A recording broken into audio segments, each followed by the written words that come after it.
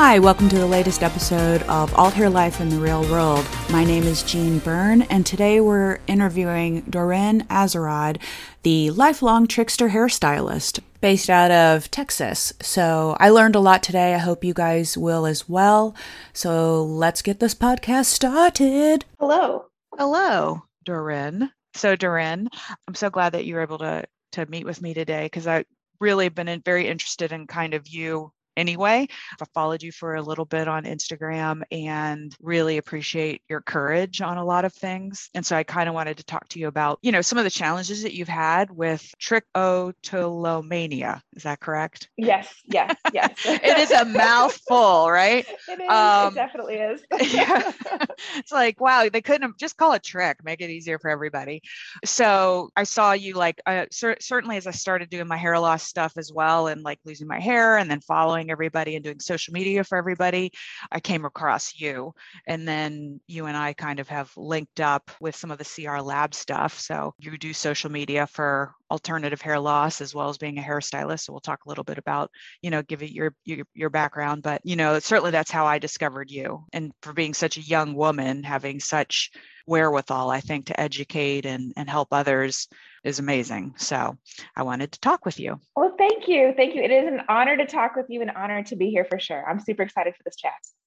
So how about we do a little bit of background on you and kind of what you do now and how you found your way into being a hairstylist. I read a little bit on your website and I'll share some of those links in the podcast information, but for our listeners, just to know a little bit more about you.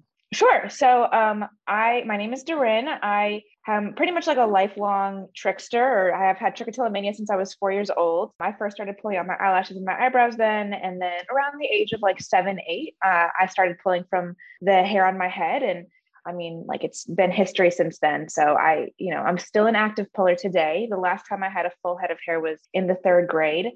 So years and years and years ago. And eventually just sort of along the way and finding acceptance with my trichotillomania and sort of getting to a place in my early 20s where I was deciding, what I wanted the rest of my life to look like. And I ended up in hairstyling, which is, as a lot of people with trichotillomania or hair loss in general, we kind of try and steer clear in a way of all hair salons and things like that. So I never imagined myself ending up here, but I currently am a hairstylist for people with all forms of hair loss, men, women, children. Doesn't matter the type of hair loss, doesn't matter the background. And then I also do a little advocacy work for the TLC Foundation, which is like the National Body Focused Repetitive Behavior. I know we're going to talk about that later, but that's sort of the umbrella term for things like trichotillomania, which is hair pulling or skin picking, nail biting, all that sort of stuff. Mm-hmm. Wow. So 3 years old, you said, or 4? I was around 4 years old when I first started. I really don't know a life without it. Yeah. And as I've sort of gone through different treatments and worked at, for years when I was younger, the general therapy practice was, how can we get everyone to stop? And that isn't the focus now, thank goodness, because it's kind of, it's a cut and dry kind of, it's not the best approach with people with trichotillomania, not for everyone at least. So I, as I've sort of been going through treatment methods, I hit a point where I was like, I don't know what it's like to not have this. I don't have any memories like that. Yeah. Not the case for everybody. It's most commonly starts up in your teens, but I was just one of those people who just started super young. So that must have been really hard growing up, having to deal with that. It was. And I don't think that this just relates to people with trichotillomania, but when you're sort of in your early stages of hair loss, it feels like or at least for me, it felt like every decision that I made was centered around my hair loss. Mm-hmm. Every new friend I made, every invitation to a party, or every, going to summer camp, or which activities to pick, or gym class, or, all of it, where I sat in class, the outfits I wore, everything centered around my hair loss. Like imagine going through your formative years, starting from pretty much elementary school, having to, I was in the 6th or 7th grade when my hair loss got so bad that I had to start wearing headbands every day. And at first it was, I was able to pull off like cute headbands, but then by 10th grade, my headbands were pretty much covering my front hairline to the crown of my head. And I had to wear that every day. And even then I had to have everything in like a side ponytail on this, a low bun. So I pretty much had one look. It didn't matter what outfit was going with it. I had one look that I could wear, and that was it. Yeah. And that was actually the transformative moment where my mom was like, it's time to get you hair. We can't keep doing it like this. Yeah. And I feel really lucky that I had supportive parents through all of it, because, I know that that's not the case for everybody. And I work with clients now where, there's a lot of great, incredible supportive parents out there, but that's not always the case. And it's not always coming from a place of being mean. A lot of times it's just not knowing. Yeah. But, I remember my mom telling me that when she first took me to the pediatrician, the doctor didn't even know what it was and told me that I just had allergies, and that's why I was pulling my eyelashes out. So it's come a long way since then, but even still. Yeah. Yeah. Because just, right. So you have the double whammy of hair loss, but also going through and growing up and puberty and everything else, which is already really difficult in general. Yeah. Like it's already really hard. And then having that weight of that on top of it, that's hard, because all I can think of is dealing with the hair loss and trying to disguise it and everything else as an adult, but as a kid, because I was made fun of in school a lot. And I couldn't imagine if I had also had something like that as well. Like I was already just made fun of, and kids can be so cruel. Like I don't even like seeing tween girls right now, a bunch of them. They give me like anxiety when I see too many of them together. So yeah, that's really tough. And then the fact that you then basically jump directly into it and say, I'm going to go into hair. It wasn't a direct, I guess it was in many ways. So I went to college, not thinking that this was going to be what I did at all. At that point, I had already been wearing hair for a few years, and I had been wearing like a mesh integrated topper, which I had been, I guess, since the age of around 16, I had worn, and it was great for me at the time. And, with every first hairpiece, it's like, your life has changed for the better, and you can't imagine, even if it's not your best hairpiece that you'll wear, that first one will change your life. Exactly. And so that was very much my experience for me. I had worn it for about 5 or 6 years, gone through college. I got a job. I thought I was going to be working in museums for the rest of my life because I loved art and I was an anthropology major and loved education. So I got there and I just quickly realized that this was not where I was meant to be for the rest of my life. And I got to a place where I was just sort of thinking through coming to terms and acceptance, and sort of like that first moment on your own where you're not with school and all of that. And I just decided, I was like, you know what, if I don't get a hold of the way that I feel about my trichotillomania, because up until that point, it felt like my deepest, darkest secrets. I mean, like I said, it defined everything that I did. Mm-hmm. And I said, I cannot look back on my life and have that be the way that it is. I can't do that. That's not going to be fair to myself. And, it's funny. I'm the sort of person that sort of like looks for signs along the way, maybe not looks for, but when they come to me, I'll sort of take them in. So, I had listened to a few podcasts or a few books where people were talking about different things. And it just slowly felt like the world was telling me, you need to learn to accept your trichotillomania and come to a positive place with it. So I decided after a few months working in the museum that I wasn't going to move forward there and go to cosmetology school instead, and knew that I wanted to get into cosmetology to work with people with hair loss. So it did feel like a full dive into the deep end. My parents were a little shocked, as one could imagine. Yeah. A little shocked. But they were supportive nonetheless. And I think that they know that I'm the type of person that if I'm going to do it, I'm going to do it all the way. Yeah. So it was, yeah. I'm sorry. How is that going into cosmetology school with hair loss? Because I would imagine that even a bunch of the hairstylists and things like that hadn't been really exposed to people with hair loss, and certainly not someone as young as you. So how is that, like, going in that first day or working with other future hairstylists, and there you are with kind of almost a different philosophy about what you are going to do within that world? Yeah. So even when I started cosmetology school, I wasn't telling anybody about my trichotillomania yet. And I wasn't telling anybody about what I was doing in cosmetology school. So it was a huge shock to everybody. And on top of that, a lot of my classmates, because for cosmetology school, you don't have to do undergrad. So a lot of them were younger than me, or they had been doing hair at home. And that wasn't the case. So I immediately sort of come in like, a special case. I told one of my cosmetology school teachers, and I remember like my heart was just pounding out of my chest, telling her, hey, this is why I'm here. I'm wearing hair.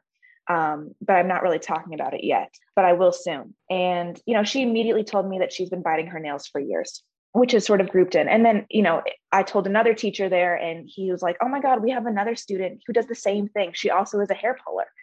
And that girl was actually the first girl I ever met in person who has trichotillomania. Okay. At 22 years old. So it was a shock.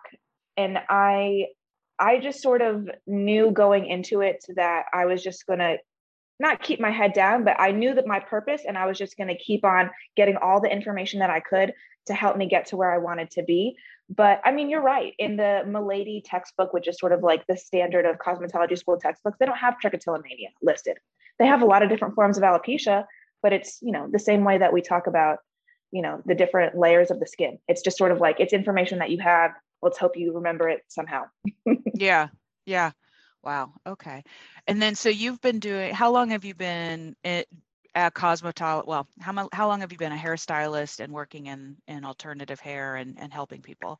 So I have been doing that for about 3 years now. After I graduated from cosmetology school, I worked at a traditional hair salon in New Orleans, which is where I was living when I went to cosmetology school. And I worked under a master stylist who I was his apprentice for a year. And, he taught me a lot of fantastic basics. But even then I'd be doing highlights for women or their color. And I was like, you know what? I have no concept of what this experience is like on the other side of the chair. I've never, to this day, I've never had my hair colored because I've never really had enough hair to color. I, cut my own hair, but even when I was younger, I mean, my experience as someone sitting in a chair is not your traditional experience. So as I was working on these traditional hair clients, I didn't understand that whole experience and it felt a little foreign to me. So yeah. I moved back to Houston and found the salon where I'm currently working at. And it's specifically geared at hair replacement and just working with all hair loss clients in general, whether you want a private room to come get a haircut, get a hair color, or you're looking into wigs, toppers, bond systems, the whole works. Okay. So your master stylist that you worked with in Louisiana, did he know that you? He did. Okay. By the time I had graduated cosmetology school, I was open about it. Social media was sort of my first venture into it. I really, saying the words out loud wasn't easy at first. I've been hiding it for almost 20 years at that point. So sort of typing it out into this world that I wasn't there was how I first started. And then slowly I started telling my clients at cosmetology school. And the reception was overwhelmingly positive. And so the more honestly, and I tell a lot of people with Trich this, you don't have to tell the world the way that I tell the world. But I feel like the more that you talk about it and don't just hold it all in, the easier it is, even if it's just telling a friend or telling a sister or a cousin. But yeah, I slowly, by the time I had working in my first salon job, I was an open book to everybody. So you didn't meet someone else with Trich until you were 22? Until I was 22. I had, when I first started talking about it online, a lot of my classmates from elementary school, middle school, high school told me that they had it or their siblings had it. And I never knew. So I guess I had met people prior, but that was the first person who I ever met who said, oh my God, I have Trich, you have Trich. We both have Trich. Yeah. It is interesting, right? There is so much, shame to a degree in keeping things hidden, which is really hard if you're already dealing with something so personal and then you just are hiding it and you're trying to camouflage it as best as possible.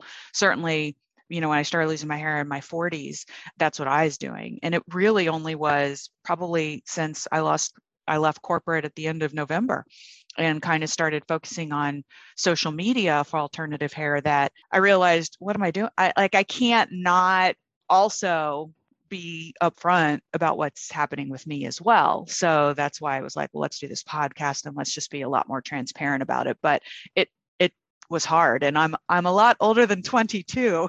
But, it was definitely difficult to just kind of almost expose the wound a little bit, to be like, yeah.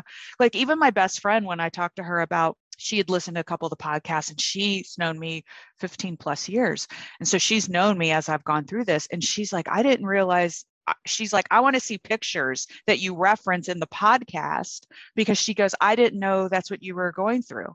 Like she, I talked about like a topper at a wedding. She's like, I want to see this photo, because I was like the hairline, whatever. And she's like, I don't remember any of this. So it is just one of those things that even with her, I mean, I still just wouldn't expose it. Like she has never seen my hair. Like I wear, a piece now. And so she hasn't seen my hair underneath it. No. So I'm still very, there's still like, I bond and I don't take my hair off. Like I still have some issues about seeing things. So it's just, it's hard. I mean, I'm glad that you found out and you kind of have found your peace in your 20s, because it makes it a lot easier in your life to just have addressed it and accepted it.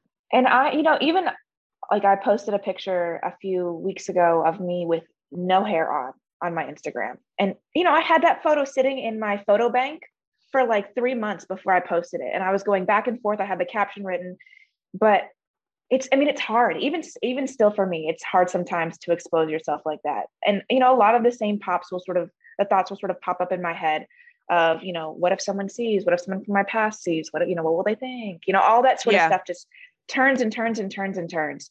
Ultimately, I think it helps more people, you don't, not sharing photos necessarily, but it helps more people talking about it. Yeah. Because that's what we all needed when we were earlier on in our journey, was to know that other people were going through the same thing. Yeah. Like it's not like, it's not our own secret shame. Like actually there's a lot of people being impacted with hair loss for many different reasons. And I'm seeing it with younger women, surprisingly. Right. And I saw that picture when you posted it on your Instagram, and I was just like, wow. And then I saw the video from the American Hair Loss Council that you were just out at when you got your new system put on. And I saw the pictures of you in front of all those people, having the system done. And I thought at that moment, I was like, wow, that's courage. Like that is courage, because even though you're surrounded by people at the American Hair Loss Council who they're all aware of hair loss. We're all in the industry. Yes. Right. You're all in the industry, but it still is you're still vulnerable. Even with that, you're still vulnerable. So, I don't have trick, but we'll talk about what I think I obviously do have. But even with not having trick, wow, I was impressed. I mean, I was just, like, you're my hero. You're a lot younger than me, but you're a hero. So well, thank you. Thank you. So we talked a little bit about trick, and you mentioned when you talked to one of your instructors, she said that she was a nail picker. So they've combined kind of the trichotillomania. Please excuse my pronunciation. It is a mouthful. Let's just say they've combined trick with BFRB. Yes. So I don't know the timeline, but I want to say that it probably happened about a decade ago.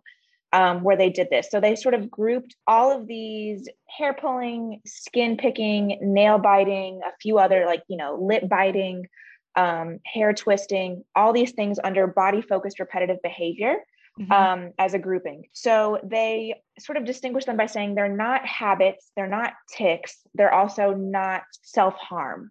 They're sort of these complex disorders that result in hair, skin, nails, body damage by their actions. Mm-hmm. So I've been to a few of the conferences for BFRBs, and it's so fascinating to talk with other people about their experiences, because it may not be that they don't have any hair on the top of their head because they've pulled it all out, but perhaps they've bitten their nails down to nubbins, and that's their experience. But a lot of the sort of how the disorders are played out are very similar for a lot of us. So, and that was what was fascinating when I've done research on this, the BFRB, I realized that I have that. Really? So many people do. Yeah. So many people do. Yep. So I pull my cuticles, and I just trash my hands. Like, not the nails I'm not too bad about, but my cuticles are just ragged. And also I didn't realize when you just mentioned about, like, I bite the inside of my mouth, like, just my dad tears his hands apart. So I was just wondering, like, even with trick and BFRB, if there's genetic factors where, that there's genetics also in play with whether or not you might have these disorders. I think there definitely are genetics. I know that the year before COVID, they had just, there was a big research study, I think, going out of the University of Chicago and maybe a few other universities. They had just collected all this data amongst all the BFRBs, and they were sort of getting it through. So I don't know where they are right now in that research. Everyone's expecting there to be like, yes, there's a genetic component, because, my dad also, he picks at scabs, little things like that. Yeah. But we just don't know how genetic it is. But yes, it is believed that in fact it is a genetic component. Yeah. Because there was one point where my brother came down to visit and I had Band-Aids on my fingers, and he's like, oh yeah, dad's done the Band-Aids on his fingers too, because you just are trying to stop. And I think even for Trick, right, you wear hair to kind of stop yourself from pulling. You put Band-Aids on your hands to stop yourself from picking your hands. And I've done it ever since I was young. And I've noticed it's I don't know if it's I really should research it more. I don't know why I do it. I think I do it when I get anxious maybe or bored, and you just kind of pull the hand. So, whereas, and the hands are just as visible as your head. Like people notice your hands if they're like red. Like right now I'm looking at them. If they're red and they've got skin pulling, and the dermatologist has looked at my hands and been like, oh, that's not good. That's not good. So it's just interesting. I'm sure people listening today will be like, oh, BFRB. They're probably going to look at that and be like, uh-oh, I either do that myself or know someone who does that. I mean, it's so many people exhibit, and I think especially with COVID, there's been an uptick in a lot of these sort of behaviors. All of my Trick clients, I don't know a single Trick client that I have who, and myself included, who their hair pulling didn't increase during COVID times. So I think that there's been an uptick in all this behavior. But I even have a client who twists at her hair, and it'll just cause it to like break off by twisting it. And as she's describing to me her twisting her hair, I'm like, that sounds exactly like how I would describe my Trick to someone else. Honestly, so many people have these sort of disorders. And I think the more you understand just how common they are, yes, they come in varying degrees of severity. People do them in different ways. People have multiple, people only have one. But I think it just helps with awareness, and it helps with acceptance. So I assume then it's kind of a soothing exercise for when you're anxious or things like that. Because if people, if it's during COVID, and I don't know if everyone's aware that we were in a pandemic in 2020, but we were, and apparently it's still going on. But I would imagine that those behaviors would happen as type of a soothing behavior. Like it's a control behavior, like you can control that. And I read a little bit on your blog when you're talking that, like, it's almost, I think it was in your blog, where it's like almost feels good to do it. So that is, that you're getting a reward kind of almost by doing this behavior, Yes. Yeah, it definitely feels like a release. I would say the urge, the best way I can describe it to someone is it feels like you have an itch that you need to scratch, is sort of what the urge feels like, for me at least. And then the pulling sensation feels like this release, like a self-soothing release. Not always done when I'm stressed, perhaps like you said, when I'm bored. I've been doing it for so long, there are times I don't even realize I'm doing it. I have some clients who do it only in their sleep. So that's hard to control. Yeah. So it comes in all different forms. Yeah. No, at the board. Yeah. Cause I'll notice I'll do it. Like I'm just all of a sudden watching a movie and enjoying the movie, and I'm messing around with my fingers and doing something with like, whatever. And I had a friend of mine from college, and she also did that with her fingers, but she had a picture of when she was a little kid, and they had taken, one of those, shots, the professional photos. So here she is, this professional photo getting pictures, and you can see her messing with her finger in the shot. Like she's doing something. And she's like, look at that. Like she couldn't, like even that young, she was messing with her fingers. So you see a lot of Trick people. Do you like, so you help support the organization itself, but are there a lot of like Trick awareness groups that people go to? Or I guess they're not really going places right now, but are you seeing more of an expansion of people having support groups? Because if you didn't meet someone until you were 22, when did she meet someone? Like, was it you as well? I don't know for her. I know that there are quite a few support groups. And with COVID and even a little bit before COVID, they started doing online support groups for people with trich, just sort of regional or, just national ones. And a few years ago, I was going to a kids support group here in Houston where I live, and just like kids, elementary, middle, a couple early high schoolers, and to hear them talk with their peers about their trich, I mean, like I was blown away with the bravery, like the level of awareness, the level of compassion with which they spoke about their trich and spoke to like their peers about they were just so open in middle school and high school about having it. I was shocked. So, I think that a lot of that comes from, child specific, but also these support groups, I think really help kids and adults to meet other people, feel like they're not alone in this journey. Because I think that so much of the hair loss journey, be it from trich or androgenetic alopecia or, whatever it is, alopecia areata, it feels like an internal battle. And it feels like this internal dialogue that keeps on going on in your head. And I think that making sure that you're not the only one who's struggling with it is super, super, super important. So support groups are great in that way because you know that you're not alone. Yeah, I know people ding social media a lot for a lot of the negative that social media does, which is true. There's a lot of negative around social media. But at the same time, I think because of social media, we're seeing a lot more transparency from people who are dealing with these issues. And that's good. I mean, even the young folks that, they have a support group, which probably because of the social media aspect of life, and these kids are more transparent probably in general about things that they're going through. It's very beneficial because that's one of the things I've noticed even on just the whole hair loss world.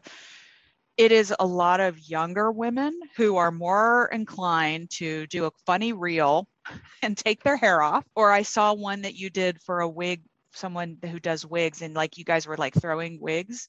Like I think you threw a wig, like it's the humor around that and just making it just like more transparent. I think that's really good.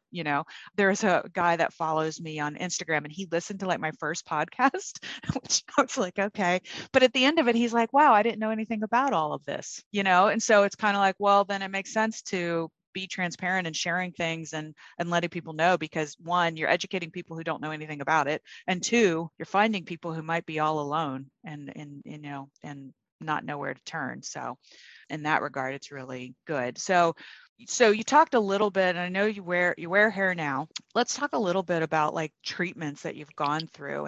And I know that with trich, I think that there's a lot of folks who do like a bonded system to help stop them from pulling hair.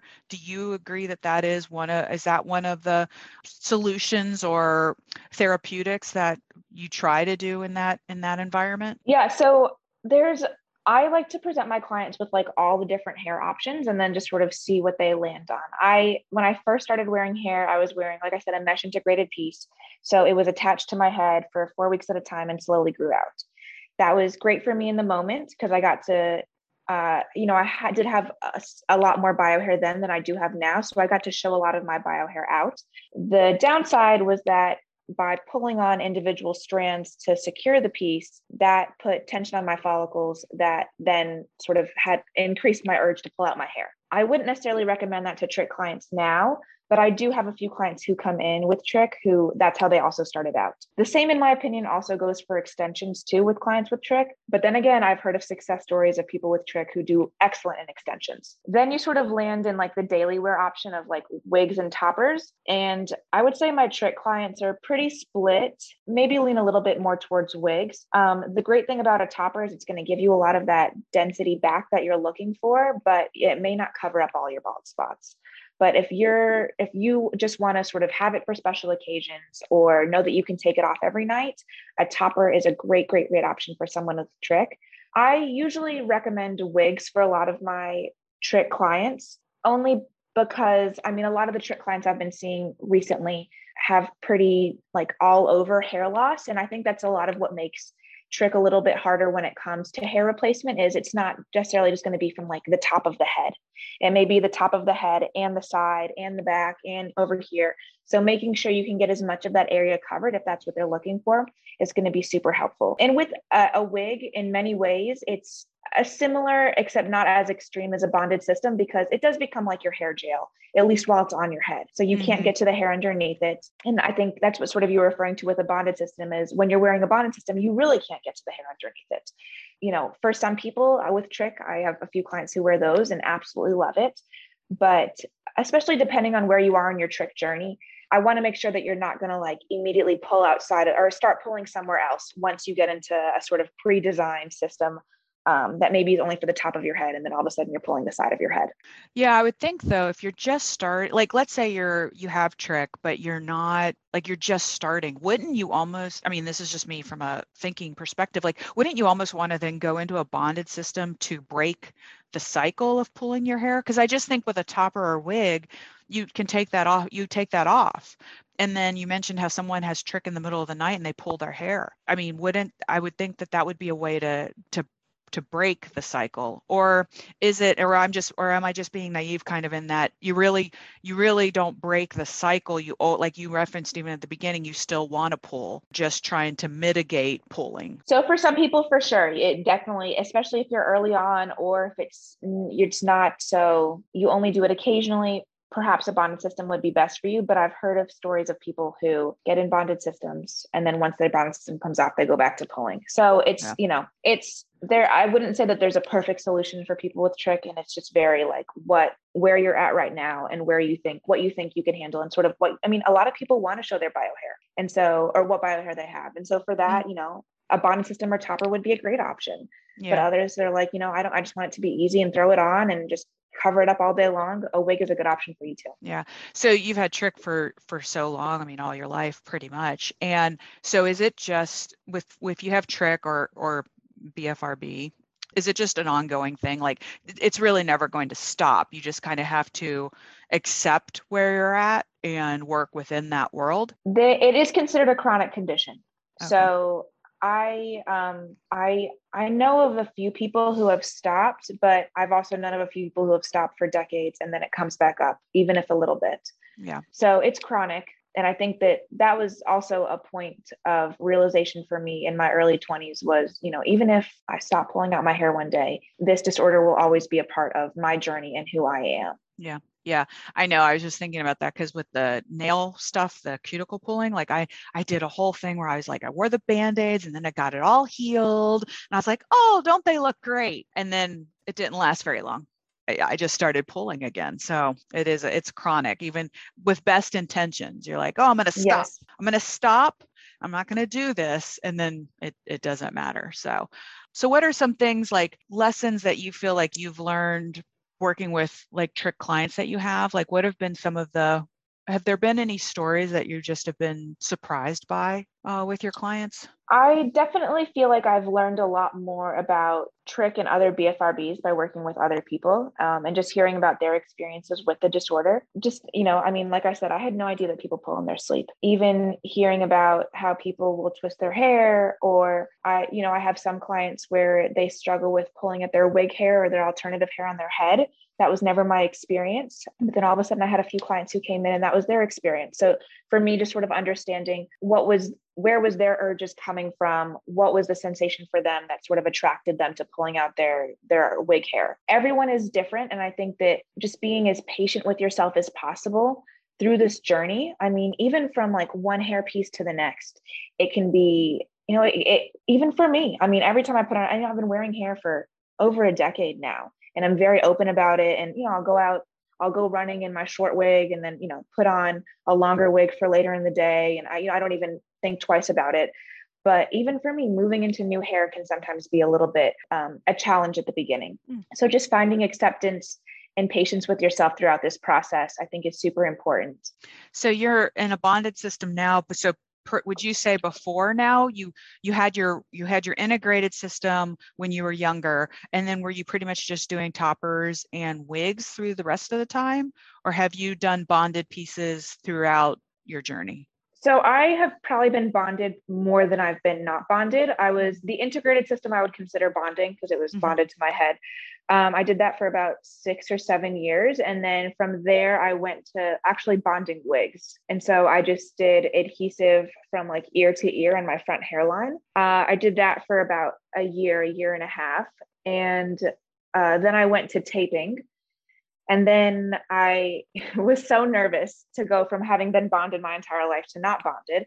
But slowly the taping like transitioned me into not bonding. And then, I do things like for some of my wigs, they're a little bit bigger on my head. I have a really petite head and I'm just short in general. So I needed to wear like a velvet headband and no slip headband underneath my wigs. That helped a lot. So I did that for a few years and now I'm back into bonding, which is exciting, but also it's, showering now is a lot longer than it used to be. Right. Well, and you can't change your hair up based on, that's the one thing, like you can't change your hair up to be like, well, I think I'll wear my short hair, or whatever. Yeah. Or maybe I want to be a redhead all of a sudden. Like you can't do those things. Like when you're bonded, you're like, this is what I am committing into for right now. I like being bonded. Lisa at Cure Hair Solutions had there was a moment where I had to tape and I hated it. I hated taping. I wasn't very good at it. I also didn't like waking up in the morning and not having a full head of hair. Like I realized where my mental issues were in terms of my hair loss. And it was waking up in the morning, and it affected me in a lot of different ways. I think I had to tape there for maybe 3 or 4 weeks. And I told her, I'm like, there are 2 things I never, ever want to do again. 1, taping, 2, bangs. So we're not going to do either of those ever again. But yeah, so I think taping can work really well for some people. Do you think you're going to stick with bonding here for a while or? Yeah, I do. I think it's going to be figuring out what bonding. Yeah, I do. I've slowly, in the past year or so, I've been working at not stopping pulling, but sort of curbing the increase of hair pulling I had during 2020 and sort of taking that back down to like 2019 levels. And I think that bonding is a step in the right direction for me with that. Mm-hmm. It's not the only way to do it. Like I've done other little things. I had like 5 tweezers in my house and I'm a big tweezer puller and I threw all those away. So that was big for me. Not sitting in front of a mirror for an excessive period of time is helpful for me. But yeah, I definitely think I'm going to bond for a little bit as well. Not sitting in front of a mirror, yet you are a hairstylist who is in front of a mirror all day. I know. I know. I don't think your solution is your solution. You're still in front of a mirror all the time. So now it's just like, it's don't look at yourself in the mirror. Yeah. So what are some of the things that you're seeing? Is it TLC? Did you say? Yeah. TLC.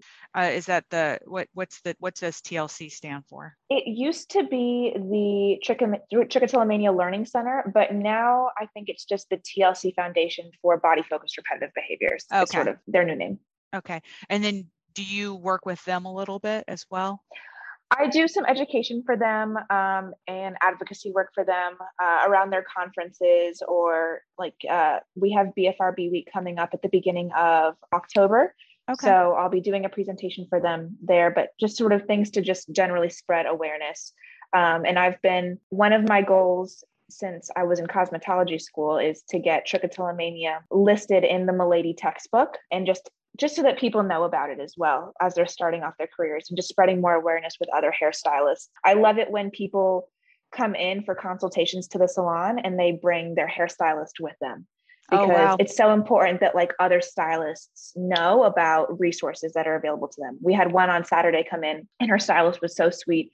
And she was just like, oh my gosh, I had no idea that there were solutions for people struggling with hair loss like this, beyond just sort of like what we think of as traditional extensions.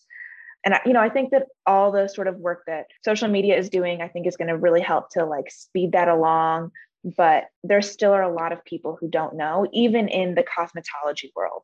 So how close are you to getting that into the Milady book? We're working on it. It's in progress. Yeah. I'll be excited to share. Yeah. Oh, wow. Yeah. Because even just from the alopecia perspective or hair loss with aging, traditional hairstylists, they see it happening to their clients, but they don't know really what's happening or where to go to help solve it for them. So there is definitely that avenue, because I think from what I can gather and what I've seen, hairstylists want to help, especially with clients that they have. They usually have had clients for years, and then they're watching their client going through this year over year, all of a sudden losing more hair. In fact, that's what happened with Lisa and I. If they don't know where to go, there's a dearth of education that needs to happen for the hairstylist? Because even with, you said that there's reference and stuff to the alopecia stuff in the book, but do you feel like it really should be its own, like in cosmetology school, there actually probably needs to be its own either learning track or focus, like a full class on hair loss and on alternative hair replacement and things like that within cosmetology schools? Is that kind of what you're trying to get with the add into the curriculum? 100%. I mean, especially because like you said, I mean, it's people younger and younger are experiencing hair loss. And, with COVID, they said not everybody, but we're seeing COVID hair loss happening. We're seeing a lot of thyroid issues in younger women that's causing hair loss. I mean, the reason you could be just stress, which is, who hasn't experienced stress in the past causing hair loss. So there's numerous reasons why people can have hair loss, and every hairstylist needs to be equipped with, even if they don't specifically treat it, they need to know where they can refer people to. Exactly. I agree. All right. So what else would you like to cover? We kind of ran through everything. I mean, we've talked a little bit about social media stuff, but this has been our first real conversation about this type of stuff. And it's been really fascinating for me because there's a lot I've learned just from you and just from this conversation. But I didn't know if there were some things maybe that you wanted to touch on for our listeners that we haven't covered. I think the only other thing, just sort of related to like lessons learned from my trick clients, I have been lucky enough to work with a few younger trick clients as well. And those always pull at my heartstrings because I just imagine myself sitting back in that chair. But something that I like to sort of share with people with trick, but then also like loved ones of people who are supporting those with trick or BFRBs in general, is that you may never stop your body focused repetitive behavior. You may never stop pulling out your hair, picking at your nails, picking at your scabs and skin, but you can still live a really beautiful and happy life with your BFRB. And so that's something that I like to get across to my clients and to their parents, anyone who's sort of supporting them along their journey. Yeah. I think that positive mindset is the most important thing. I agree. Because even with, I think you do it and what I do when we're doing social media is I try to position in the social media the positive and the empowering, because we all know the challenges you have, but it's like we need to see the positives in this and just acceptance and moving on. And if anything, 2020 certainly gave a lot of us time to reflect on that and realize maybe some things that are more important than other things. And if there's solutions that you have for trick or BFRB or hair loss, go for it. You do you, or don't wear hair. I mean, gosh, the girls that don't wear the hair and are bald and they've got the amazing makeup and the big hoop earrings and they look glamorous, go for it. I mean, I just, I've always been fairly open about those kind of things anyway, in terms of accepting others where they're at. But, 2020 was one of those epiphanies where you just accept where you are and we move forward. And I think you do that and I do that. And really, when I look at stylists in the alt hair industry, we're all trying just to make it so that clients and people feel so much better about themselves. Okay, was I the only one that just learned a lot from Doreen? I can't be. That was really interesting. And Doreen, you were great. Thank you so much for joining us. And you can find her on Instagram at Doreen Azerrad, as well as her website, www.doreenazerrad.com. I will drop it into the podcast notes. Please, if you liked the podcast today, please appreciate 5 stars. Have a great week, everybody, and wear the hair.